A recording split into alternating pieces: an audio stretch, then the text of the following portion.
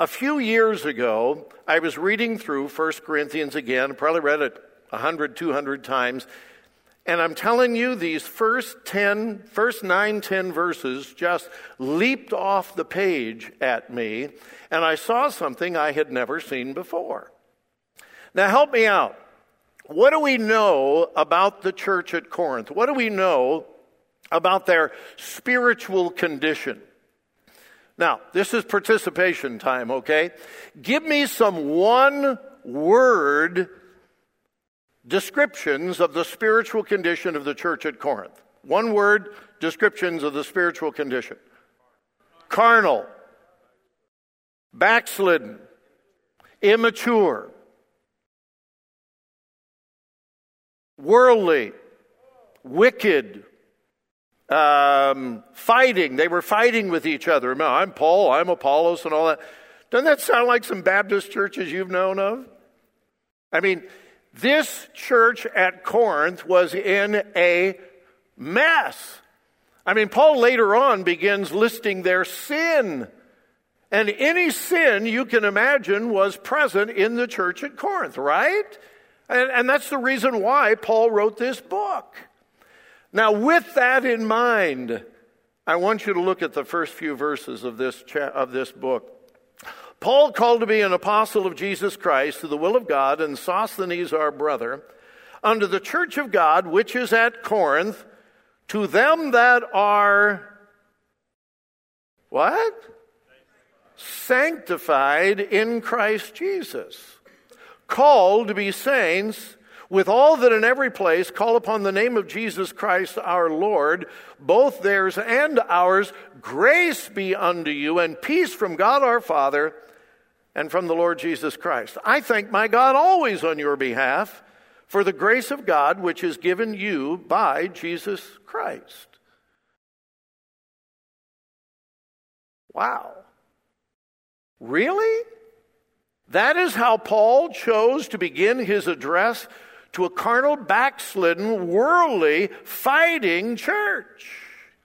So I want to share some things with you.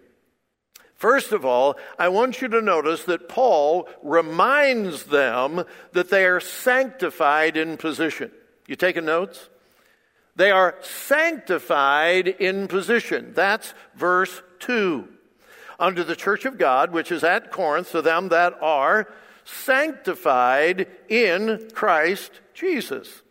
Now, usually when we talk about sanctification, we're talking about the progressive nature of sanctification.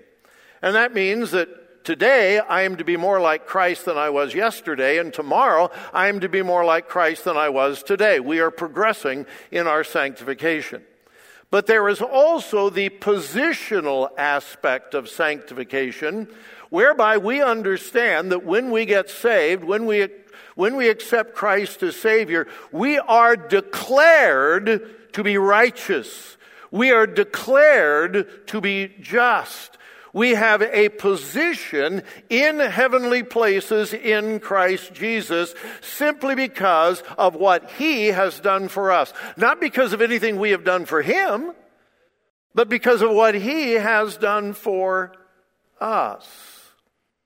Paul here is reminding this church at Corinth that they are sanctified in position. They are sanctified in Christ Jesus. Now, give me some one-word descriptions of who and what you are in Christ.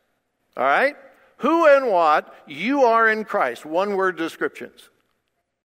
Saved. Sanctified. We just read that. What? Satisfied. Blessed. Secure. Forgiven. How about holy? Yeah, in Christ, I am holy. How about righteous? In Christ, I have been declared to be righteous. In fact, the Bible tells me that the very righteousness of Christ has been imputed to me. Now, what does that big word imputed mean? Here's the best way I know to explain it. We have a friend over in Newark. His name is Tom Matthews. Tom, I believe, is one of the oldest living multiple organ transplant recipients in the entire United States. He has 2 lungs, a kidney, and I think 1 other organ. His lungs he's had for over 25 years. Very unusual. Well, he has had a transplant. In fact, he's had several transplants. Now, a transplant is where you take a living organism from one person. It was a living part of their body. You take it out of them, you transplant it into the recipient. And it actually literally becomes a living part of their body. Okay? That is a transplant. On the other hand, we have implants. My sister, who died about 4 years ago now, had a pacemaker. She had some heart issues, and she had a pacemaker. Well, they took a foreign piece of metal and plastic and who knows what else, and they opened up her skin, and they put it just under the skin, ran some wires into her heart, closed it up. You couldn't see it. It was there in her body, but it never became a part of her body. It was always a foreign object. It was a transplant, it was an implant, not a transplant. The word impute, the Greek word that has been translated impute or imputation, literally means to transplant. In other words, the righteousness of Christ, part of his very nature, was miraculously, supernaturally put into us at the time of our new birth and became a part of us. And God the Father looks at us and says, "You are righteous because of Jesus." Okay. Here's what Paul is doing. Paul is reminding these reprobate, backslidden, immature, carnal believers at the church of Corinth, hey, you have forgotten something. You are sanctified in Christ Jesus. Jesus Christ shed his blood on the cross. He gave you new birth. He gave you a new life. He gave you a new nature. And you are sanctified in Christ Jesus. Now, when we look at this, we understand that we have our condition and we have our position. Okay? What is our condition? Well, our condition is how we're doing right now. How we are applying and appropriating the promises of God and the principles of Scripture right now. Now, how often can your condition change? Moment by moment. You know, you can pull into the parking lot Sunday morning. Man, I just can't wait to worship with my brothers and sisters in Christ. I am just so glad to be at church. And you're out there in the parking lot and you get your Bible and everything. You start walking into church and somebody in the parking lot doesn't speak to you. Did you see that? They walked right by me and didn't even talk to me. And after all I've done for her, she just ignored me. Can you believe that? I mean, your condition can change moment by moment because it deals with what people think about you, what people say to you, how you are feeling, how you are thinking. That is your condition. But then there's your position. Your position is what God has declared you to be because of the finished work of Christ. Now, how often does your position change? Never. You want an exciting Bible study? Go home this afternoon and look up the little phrase, in Christ. In Christ. There are either 27 or 28 different things in the New Testament that the Word of God tells you and me and us about who and what we are in Christ. All 27 or 28, I think it's 28, tell us something different about who and what we are in Christ, and they all describe our position. You gave me the one-word descriptions: justified, holy, pure, sanctified, forgiven, powerful, and we could go on and on and on. Now, here's my question. If you were to meditate 24/7, just want to prove that I'm hip and cool, 24/7, all right? If you were to meditate 24/7, 24 hours a day, 7 days a week, if you were to meditate all that time on your condition, would it ever change your position? Come on, think with me. If you were to meditate 24 hours a day, 7 days a week on your condition, would it ever change your position? No, of course not. Now, if you were to sincerely begin meditating on your position, could it change your condition? So, what do you and I spend most of our time worrying about, thinking about, meditating on? Our position or our condition? Our condition. Duh! We spend all of our time thinking about our condition rather than focusing upon our position. That's what Paul is doing in 1 Corinthians chapter 1. Their condition is the pits. Oh, and by the way, a couple chapters later, he nails them. Oh, he does. I mean, he lists their sins. But before he ever gets to that, he reminds them of who they are in Christ. He reminds them of their position. Somehow in our fundamental churches, we often get that backwards. We spend all of our time talking about our condition and other people's condition rather than meditating upon our position. He reminds them that they are sanctified in position, but secondly, and I got to hurry, he reminds them that they are saintly in purpose. Saintly in purpose. Again, look at verse 2. Unto the church of God, which is at Corinth, to them that are sanctified in Christ Jesus, called to be saints. Called to be saints. Now, that word saint is an interesting word. The Greek word is hagios. No, Pastor Tony, I didn't say Haagen-Dazs. Pastor Tony was getting all excited. The Bible tells me I can have Haagen-Dazs. No, it's not Haagen-Dazs, it's hagios, Hagios. Interesting word. Here's what it means. The word hagios could literally mean you take something very normal, very ordinary, something very average, and you transform it to a holy purpose. Okay? I do have a daily radio program, and I'm very thankful for it, but my real heart is the little ministry that God has given my wife and I. It's called Cross Power. If you want to check it out, our website is crosspower.net, and that's what we do almost every weekend. We travel and teach on the cross. We do marriage conferences and family conferences. So one of the very first meetings that we had when we started Cross Power Ministries 16 years ago was up in northern Ohio in Richfield. Where was the old Coliseum where the Cavs used to play? That Richfield or Richmond? Richfield. Okay, that's where it was, Richfield. And it was a fairly new church that was in a storefront that used to be a restaurant. And that Sunday morning, there were about 12 people there in the morning service, and the pastor had 7 kids. And Joy and I, so do the math, okay? Really, really tiny church. And I noticed sitting on the front seats on each side were some old ratty, and I mean ratty, baskets.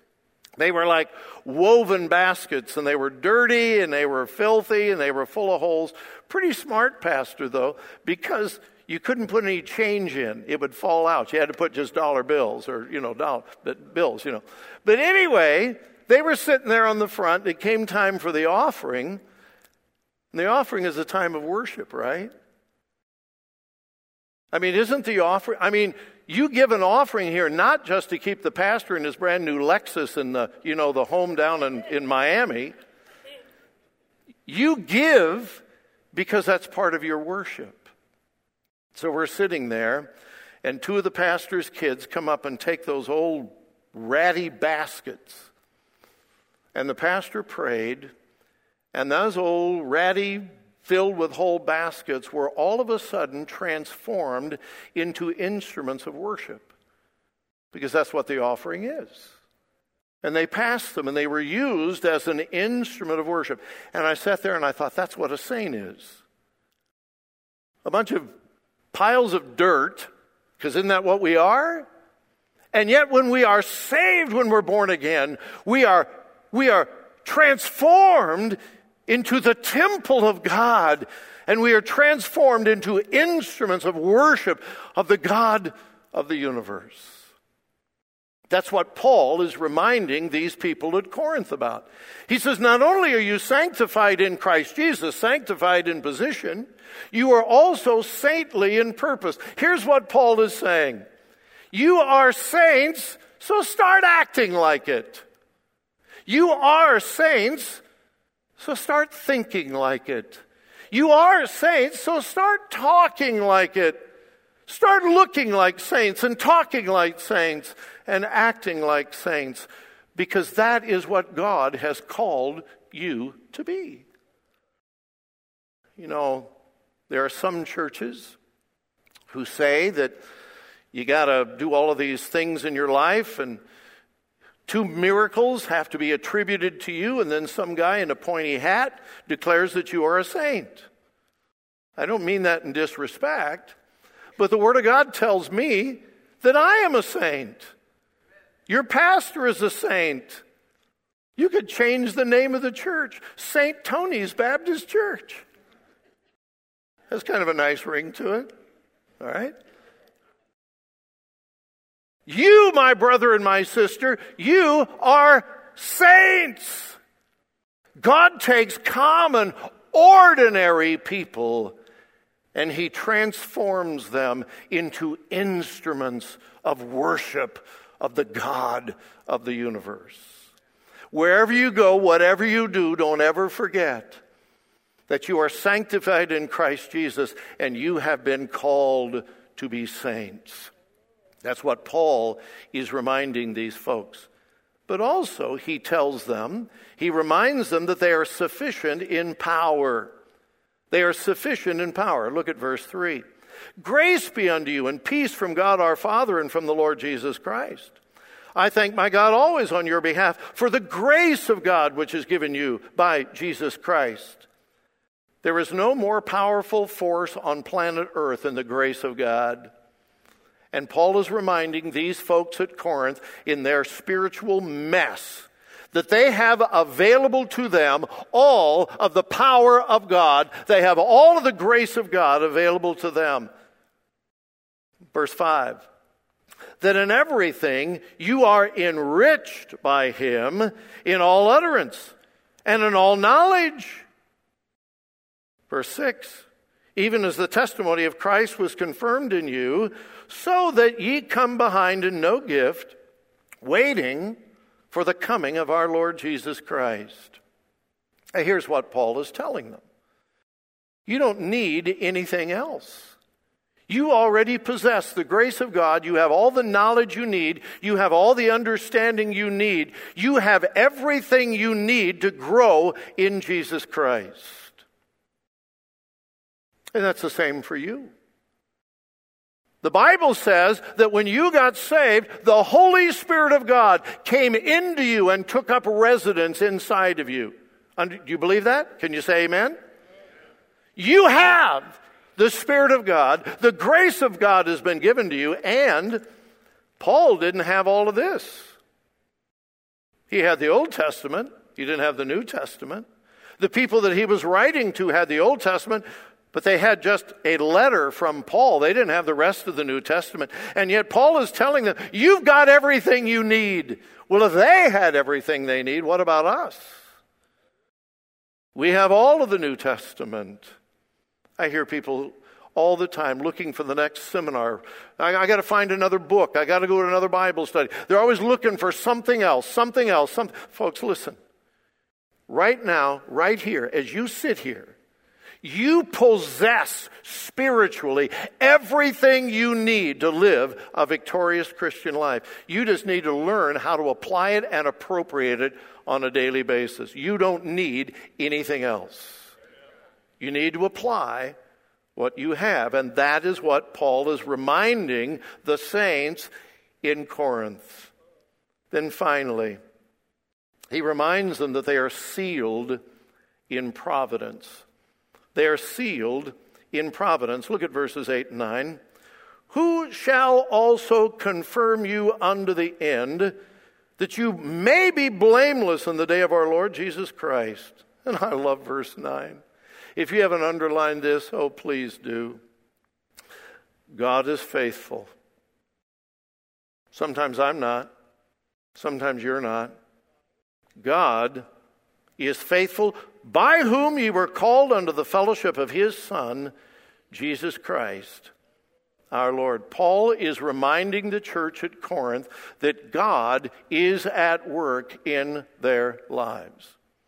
That God is going to pursue them. God is going to work in them until they become what God wants them to be, if they would surrender.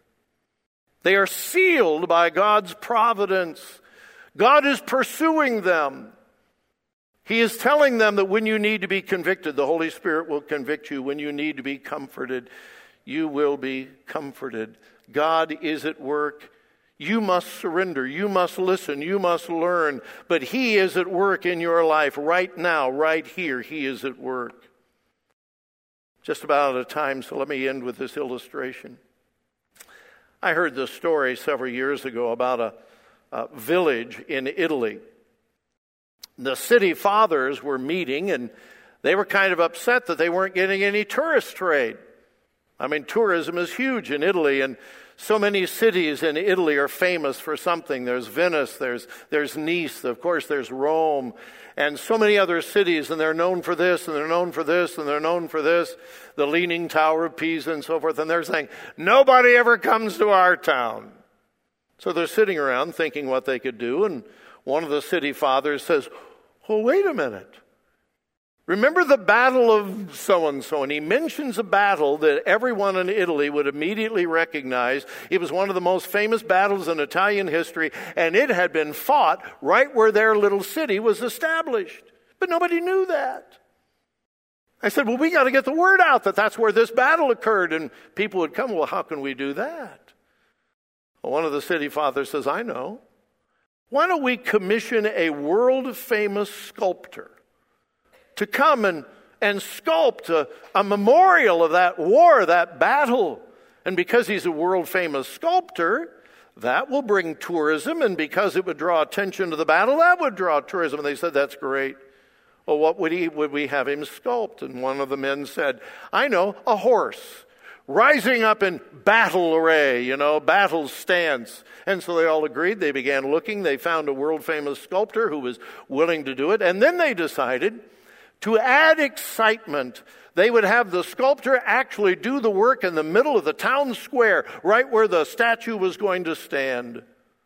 So one day a truck pulled up with a gigantic piece of marble, a big crane, lifted it off, put it right there in the city square, and the next morning the world-famous sculptor showed up with his tools, hammers and chisels. And he looked at it, opened his bag, pulled out the biggest hammer, the biggest chisel, and began wailing away at that marble, and huge chunks fell to the ground. And so the process began. Well, there was a man in this little village who became obsessed with watching the sculptor. He would come early in the morning, even before the sculptor would come, so that he would get his prime spot, and all day long he would watch every move that the sculptor would make. And he came every day, watched every stroke of the sculptor with his hammers and his chisels. Weeks turned into months. It was a long process, and finally, the horse was almost finished, and it was magnificent. Now the sculptor has a tiny little mallet and a tiny little chisel, and he's finishing up some of the fine detail on the horse's eyes, and he's just lightly tapping, just finishing. Well, this man who was obsessed with the process, he can't take it anymore. He comes up to the sculptor and he says, sir, please, I know we're not supposed to bother you. I know we're not even supposed to talk to you, but I can't take it anymore. I have watched almost every move that you have made, and I still don't understand how you do it. The sculptor said, what do you mean? He says, how do you take a big block of marble and create this magnificent horse? The sculptor laid aside his hammer and chisel and turned to the man and said, actually, it's quite easy. I get a big block of marble, I get my hammers and my chisels, and I knock off everything that doesn't look like a horse.